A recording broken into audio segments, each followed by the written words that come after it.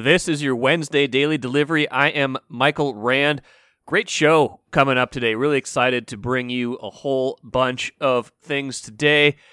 Ben Johnson will hear thoughts from the Gophers men's basketball coach from Media Access on Tuesday as they prepare for Wednesday's Big Ten opener against Michigan State. Jamison Battle, we'll hear from him as well. I sat down with Eric Curry from the men's basketball team as well to get his extended thoughts on coming back this season, playing for a team that frankly has surprised a lot of people at 7-0. Great story, by the way, by Marcus Fuller on Eric Curry. Check that out in Wednesday's Star Tribune and on StarTribune.com for more on him. So good stuff there. Chip Scoggins also on the show talking Gopher football, the shakeup at coordinator, things he didn't like from Sunday's Vikings game and what we might look forward to in Thursday's game. Just one more day until the Vikings get another crack at it against Pittsburgh in a very important game for the future. But first, what did I miss? Got to talk Wild at the jump because I found one thing interesting here the other day. I was reading ESPN.com. They're doing a ranking of goalie confidence. So each of the 32 NHL teams, the confidence level in their goaltending situations. And I'm scrolling. So what I do when I'm, looking for the Minnesota team, I scroll. I'm like, Minnesota should probably be, maybe middle of the pack, a little bit higher in goalie confidence. It's kind of where I see their goaltending situation, but I don't get to them until number 20, which is not terrible, but it's below average. It's the second half of this list, and the segment in ESPN.com reads, quote, "History is repeating itself for the Wild. For the second straight season, Minnesota is an incredible defensive team based on the analytics, third in expected goals against per 60 minutes, but isn't seeing those same results in traditional stats, 20th in goals against per 60 minutes. In other words, Cam Talbot, .915 save percentage has been okay. Kaapo Kähkönen, .895 save percentage has been below average, and the Wild are near the bottom third of the league in team save percentage." So, with that as a backdrop, it was kind of interesting. I was kind of starting to think about how good this Wild team seems to me, and, when they get to the trade deadline, is that kind of a sneaky need, even though we look at this kind of 1-2 punch of Talbot and Kähkönen as being solid, is that something they're going to need if if they fancy themselves a Stanley Cup title contender, which based on early evidence, I feel like they are. So, with that as a backdrop, I was kind of curious to watch Tuesday's game against the Oilers, a team with a ton of skill, and, way up there in the Western standings as well. And so, of course, what happens? The Wild deliver a 4-1 win. Cam Talbot has 38 saves. Felt like an important kind of win. Seventh straight for the Wild. Of course, they're playing very well generally on both ends, but it's been more offense than it has been defense and goaltending lately. That felt like an important style of road win. To do it primarily with defense in this game. 4 goals, certainly plenty of offense, but especially in that second period, they needed to shut down Edmonton, and they did. They got the 2-0 lead, and then Edmonton got back to 2-1, and Talbot had to make a bunch of good saves in the second period and into the early third before the Wild extended that lead. So, this Wild team has proven capable of winning a bunch of different ways, but I thought that one was important. Sarah McClellan shared those thoughts as well. She checked in after the game with a voicemail from Edmonton. The offense has been getting plenty of attention during the Wild's recent tear, and rightfully so. The team has scored 4 or more goals in 14 of its last 17 games.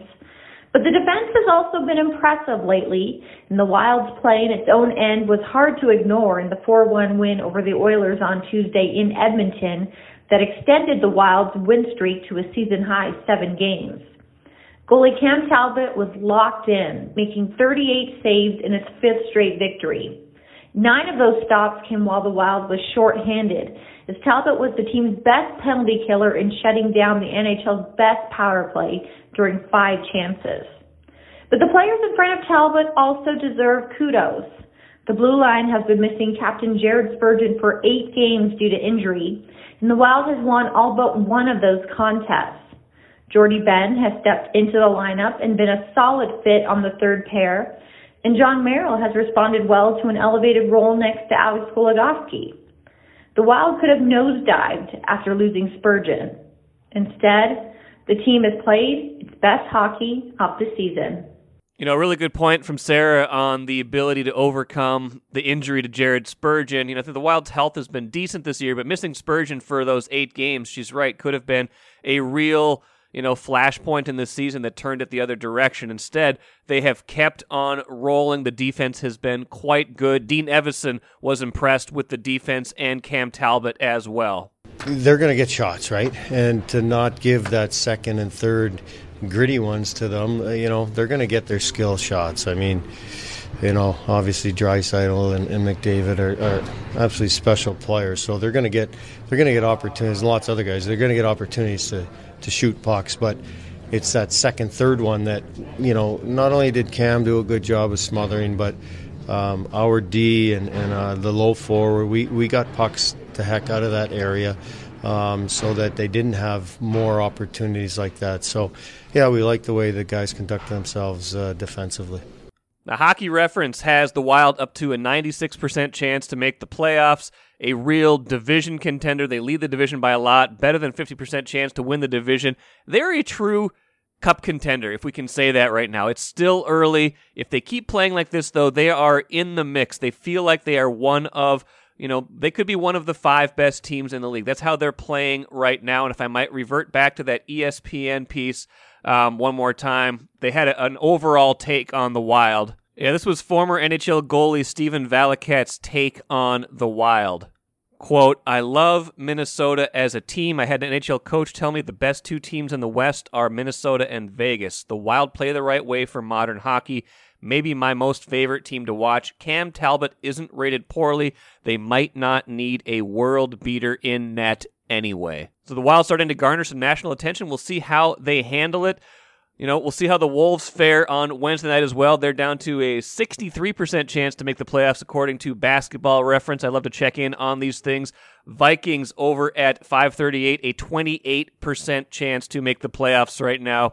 So kind of the good, the okay, and the ugly as far as playoff chances go right now.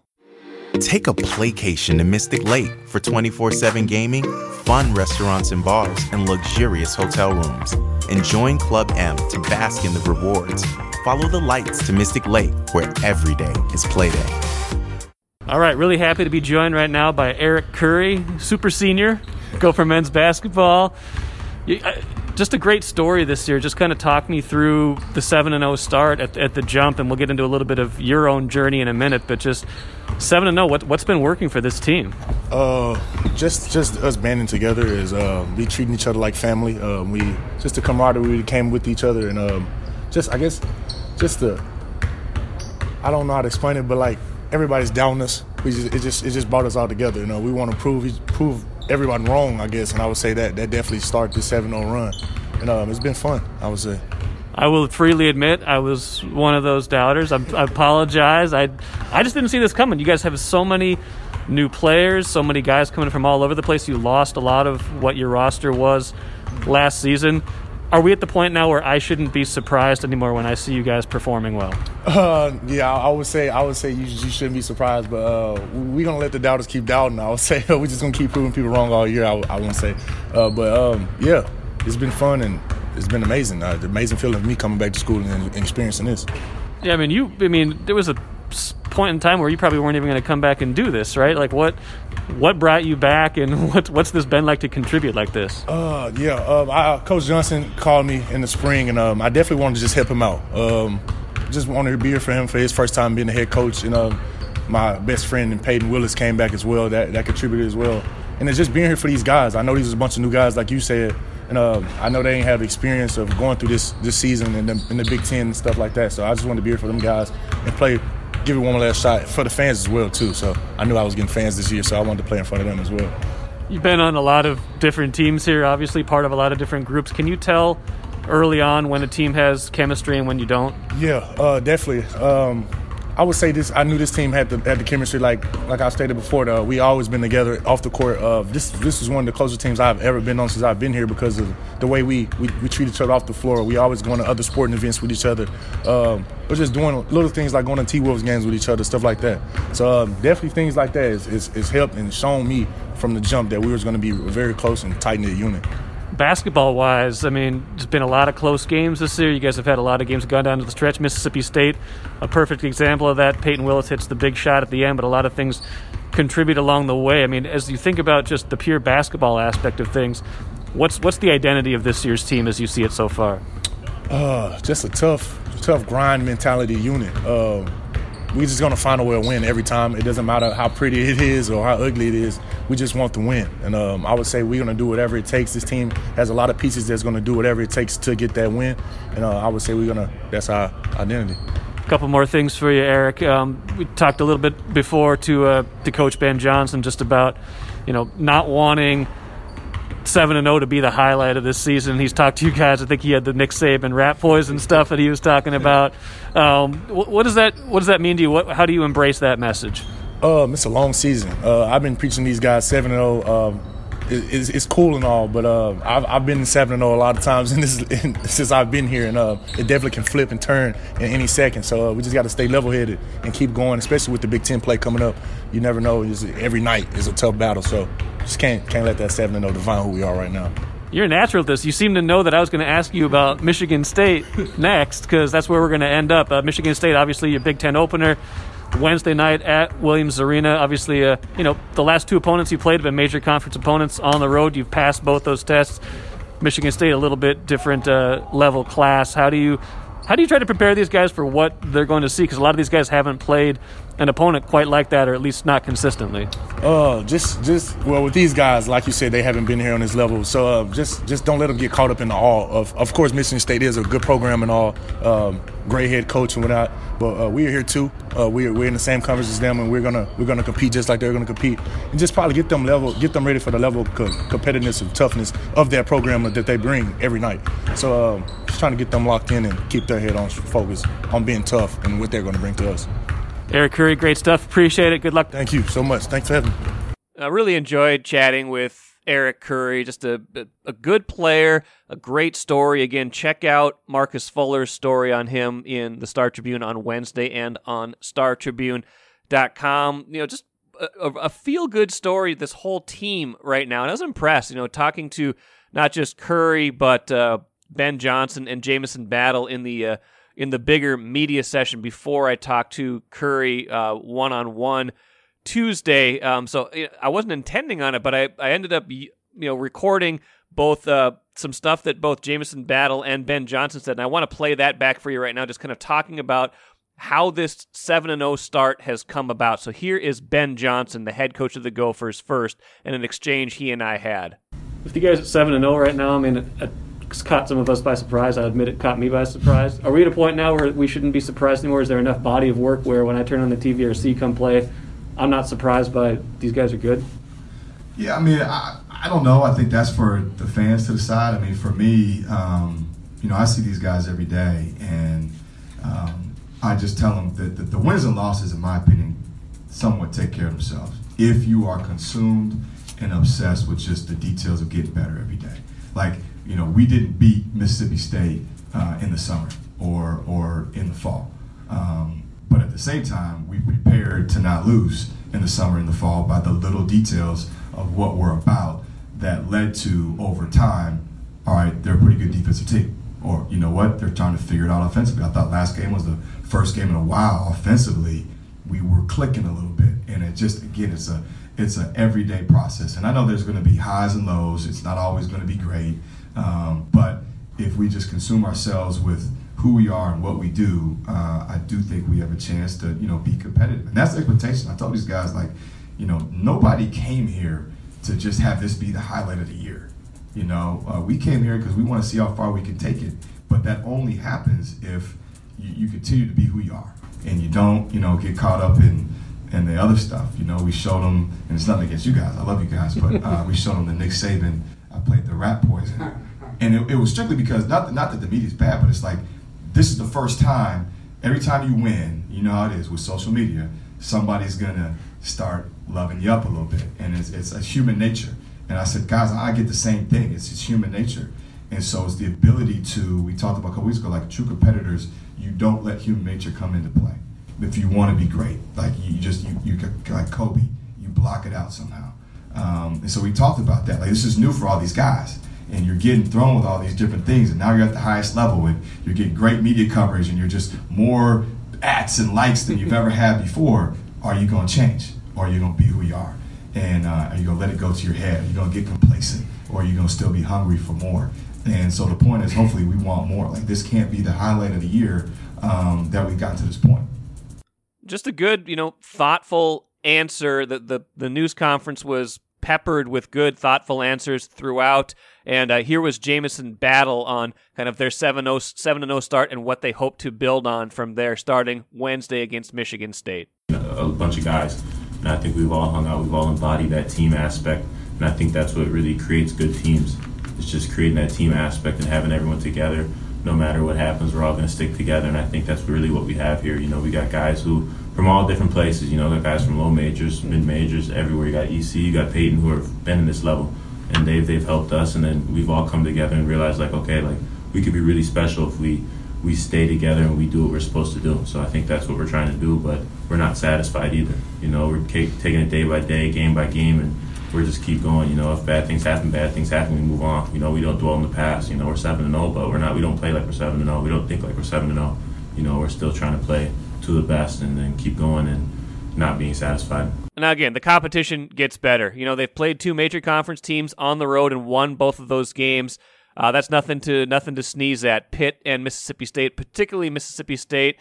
Ben Johnson said it Tuesday. That's a team that's like a Big Ten team. They've got a bunch of big bodies. They've got skill. That's the kind of team that the Gophers will start to see. But Michigan State, program-wise, tradition-wise, probably a step up in class from anything the Gophers have seen this season. They will certainly see a lot more teams like that, especially, Michigan and the next one on the road. They're going to see a lot of very good teams. Now, we're going to find out where the Gophers stand in the pecking order, but for right now, at the very least, a very impressive start to the season and one that certainly has surprised me. It's time for Chip Scoggins, Star Tribune columnist here on Daily Delivery. Wanted to get his thoughts on a couple football things this week. Let's lead off with Gopher football, something that you write about with as much authority as, maybe anybody in this market, at least from a columnist perspective. And you've been, critical in certain lenses of the way the Gopher offense ran this year and wanting to see a change, and changes here. It's a old guy, meet the old guy, same as the new guy kind of a scenario with Kirk Ciarrocca coming back to the Gophers. But give me your take on why that sort of move was so necessary. Yeah, when you watched this offense under Mike Sanford Jr. the last 2 years, it just wasn't working. It felt disjointed. And I know PJ is quick to say last year doesn't count. It wasn't a real year. And to an extent, I think there's a little bit of validity to that because they had so many guys moving parts, coming in, opting out, guys that were sick, not available. So it was hard to get a read on it. But this year we got a read on his offense, and it they finished 84th nationally in scoring. And no college football team, the only college football teams that threw fewer passes than them are the service academies, Army, Navy, Air Force, who don't throw the ball. And so you had a fourth-year starting quarterback and threw fewer passes than anybody in college football, but the service academy. So it just was not working. They didn't get as much out of this offense. Obviously, Tanner Morgan regressed considerably from 2019. And we can say, yes, he lost two wide receivers to the NFL, but it can't be just that, right? You look at the plays and that they ran, the schemes, and it just didn't fit with him. So I wasn't surprised PJ moved on from Mike Sanford. And then Kirk Ciarrocca, obviously he was there just being an analyst at West Virginia, didn't have a full-time, or I guess it's a full-time job. It wasn't a coordinator somewhere. He was fired after 1 year at Penn State. And so it makes sense to bring back him. Obviously the departure was not the way PJ wanted it. But it was 2 years ago. I think PJ realized, hey, Ciarrocca's a good offensive coordinator. They had success. even if you're angry or mad or whatever when it happened, you can get past that. And so it's a good move. I think it's going to be a good move for Tanner Morgan, see if they can kind of rekindle some of the magic he had in 2019. But there was just, this offense became so dependent on the run game.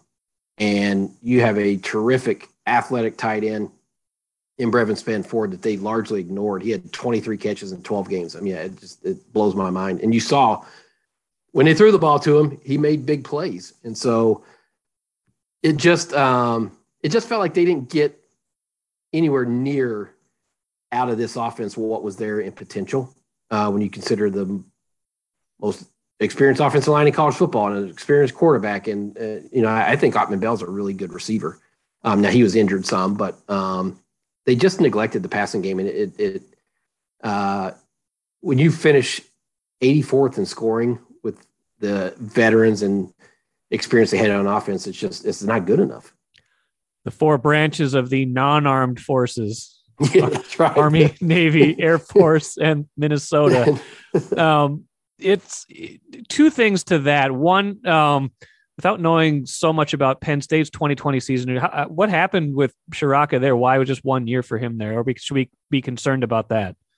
Yeah, no, I mean, he got fired after a pandemic year, and I'm sure they had the same issues that every team had with guys coming in and out. I didn't know their personnel, see how many opted out and, sure. and why if it wasn't a personality thing or what, or maybe it was James Franklin just, not liking what he saw. But I mean, you look at the success that Fleck had with Kirk Ciarrocca in his offense. And I went back, Mike, that 2019, this did surprise me because this year the Gophers ran the ball almost 70% of the time, 69% of the time.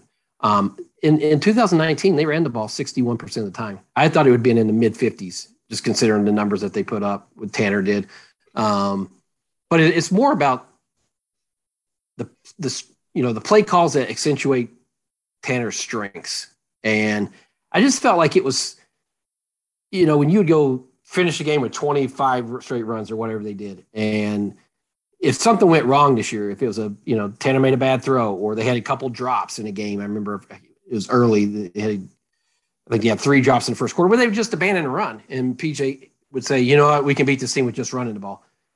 And some of this is, I think PJ needs to reflect on his style too, in that you can't be, yes, there are teams that they can just run the ball down their throat and pound them and don't have to throw the ball. They can do that. But, late in the year, I talked to 3 former college quarterbacks, 2 that played in Power 5, 1 played in the NFL, and just about the approach. And because I didn't play the position, I said, hey, as a quarterback perspective, when you're only getting so few throws, how it just seems to me, I had this theory. I was like, you have to nurture it, right? You can't just flip a light switch and say, hey, all right, be an accurate quarterback. We know you haven't asked you to throw and you're only going to get X number of throws. And they all agree. They're like, that doesn't work because every throw is stressful. Then you're thinking, okay, I'm not going to get that many throws. A lot of times it was 3rd and 8, and that's the hardest, those situations are hardest to do. So I just felt like they didn't nurture that passing game in the way that even in games where they could just run the ball 30 times in a row and win, that's not always the best strategy. And so, it's never going to be 50-50 with PJ because we know his identity is power running and ball control. But if they can get it a little more imbalanced and just find concepts that work for Tanner, quick hitting stuff, use the tight end, I think they're going to be better off. Along those lines, I mean, how much did it surprise you or did it not surprise you that we're going to see Tanner Morgan again for this team next season, that he came back for his 6th year? Yeah, I started hearing towards the last 2 or 3 weeks that that was going to be probably the likely outcome. We know he loves college football. We know he loves PJ's program and all that stands for and being part of it, being a leader. And he wants to keep playing. And I mean, he's not going to be an NFL quarterback coming off this year. This was just not a good year personally. He, obviously the tragedy with his dad, losing his dad, and just a lot of things went wrong. Finished on a high note. I thought he played well the last couple of weeks. Yes. At Indiana and obviously against Wisconsin. He made some, even though he threw the ball 16 times there, but it felt like a different kind of 16. He threw the ball down the field, threw for 199 yards. So they got I'm not good at math, but 16, 11 completions. I think he was 11 to 16. So they threw the ball down the field. So it did not surprise me, and it would not, and I don't know this, haven't done any reporting, but it wouldn't surprise me if he sort of knew that there was going to be a change in coordinators too, and that there was a possibility that Ciarrocca was coming back. But I think more than anything, he probably just, hey, they gave you an extra year. He likes college football, probably wanted to write a different script. And then when he didn't go through senior day festivities before Wisconsin. Now, PJ said, don't read anything into that. I read into it. When the guy of Tanner's, stature and what all he's meant to the program, when he doesn't go through senior day, that basically tells you he's coming back. Yeah. I haven't talked to you about the bowl stuff yet either. I guess when you saw everything play out, it's not stunning that they go to Guaranteed Rate Bowl. By the way, I've been to that Hall of Fame. The Insight Bowl Hall of Fame is in like a strip mall in Tempe or Phoenix or something like that. We just happened to be eating lunch there like 10 years ago during a road trip. It'll take like 5 minutes to walk through it. Yeah, basically it's like a hallway. It's a hallway basically, but it's the Insight Bowl Hall of Fame. That's what that bowl used to be. A little bit of a disappointment though, based on, you beat Wisconsin. You're like, maybe there's more to this season coming their way. Yeah. And I know fans, like, I didn't think the Outback was a realistic possibility. No. I didn't think Vegas. I thought Nashville would. And then, I started talking to Randy Johnson, some people from our paper and with the school, and they're like, Nashville really was impressed by how many Purdue fans came. I think it was 2018. It was 18 or 19. It's a driving distance for them, and they brought a ton. And so that I think these bowl people, as much as anything, I don't think they put a whole lot of stock in head-to-head. They put a whole lot of stock in how many tickets they can sell. Oh, yeah. Right? And so we've learned that over the years. So, but even so, I know there's we joke about how often the Gophers been to the Music City Bowl over the years. They haven't been there in quite a long time. I mean, over 15 years, right? 2004, 2006. And I think Glenn Mason bought a condo there, right? Yeah, exactly.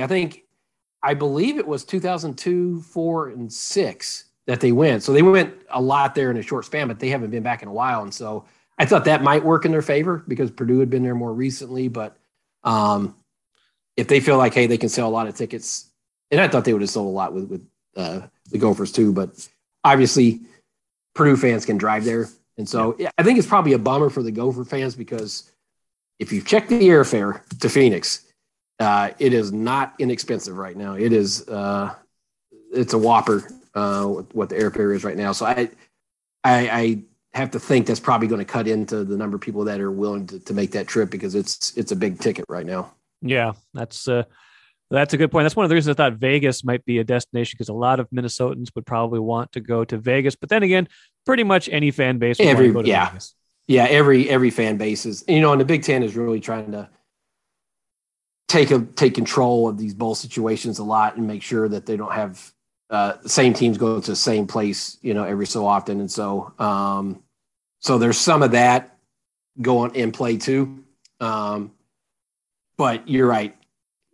Any fan base, if they see Vegas, they're going to take that one. So, but it's still, if you're the Gophers, it's still Phoenix.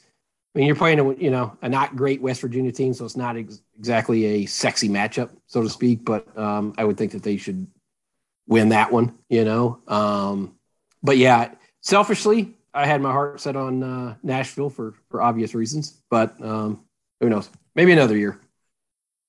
Final thought for you. You wrote in Football Across Minnesota. You led that with some good second guessing. I mean, it was even guessing in the moment on some of the things Mike Zimmer was doing on Sunday. Give me out of the 5 things that you wrote, you kind of were the head scratching moments. What was the most egregious to you that that really flipped the outcome of Sunday's game, or at least influenced it the most? I thought the last drive, the way they defended that. To not put pressure on Jared Goff, except out of the 12, because there's 14 play, but only he spiked it twice. Out of the 12 dropbacks, only 1 pressure, and they almost created a turnover off that one.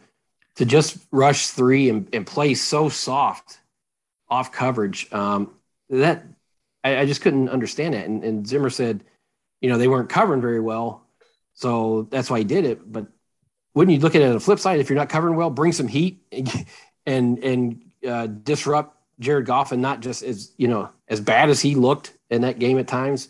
If you're just going to rush 3 and let him sit back there, I mean, NFL quarterbacks are going to find guys if they're not feeling the heat. And so, yeah, there are 5 things that I just kind of were head scratchers, but that last drive to me, the way they defended it, and particularly the final play, just the way Dancer was 11 yards off to begin with and just kind of casually backpedaled deep into the end zone. I for the life of me, I don't understand it. And even Xavier Woods met with reporters today on Tuesday and said, no, we were aligned right. We just didn't execute it. I find that hard to believe. That can't be the strategy, right? It seemed flawed from the beginning. It seemed too easy. It seemed very easy for a do or die play from the 11. Like, isn't it? It's not from the 2 where you've got you can get something in there pretty quick. It takes a little time to get somebody down there and to get that done. Final thought for you, Chip. The quick turnaround. Obviously, they play Thursday. It's been a pretty for all the up and down they've been fairly resilient this year. I'm just wondering what's left in the tank after you lose a game like that, and is there a concern that this one could be the evidence of a team that just has kind of reached its wall? Yeah, it's interesting because they have been resilient, right? There are times where you're like, all right, this team's cooked, and then they'll pop up and have a couple of good games. But there has to be a limit to that, right? I mean, at some point, you just wonder if the accumulation of all these games and the high stress and the ones that they lose, if it doesn't take just a human toll on them, and they have, they're not able to bounce back. And you add to that, Thursday is always tough for teams to turn around physically already. And now you're going to face a really terrific pass rusher against an offensive line that's Zimmer said this week that he wouldn't say if they're going to keep the same alignment. That's another one that just completely baffled me that you move 3.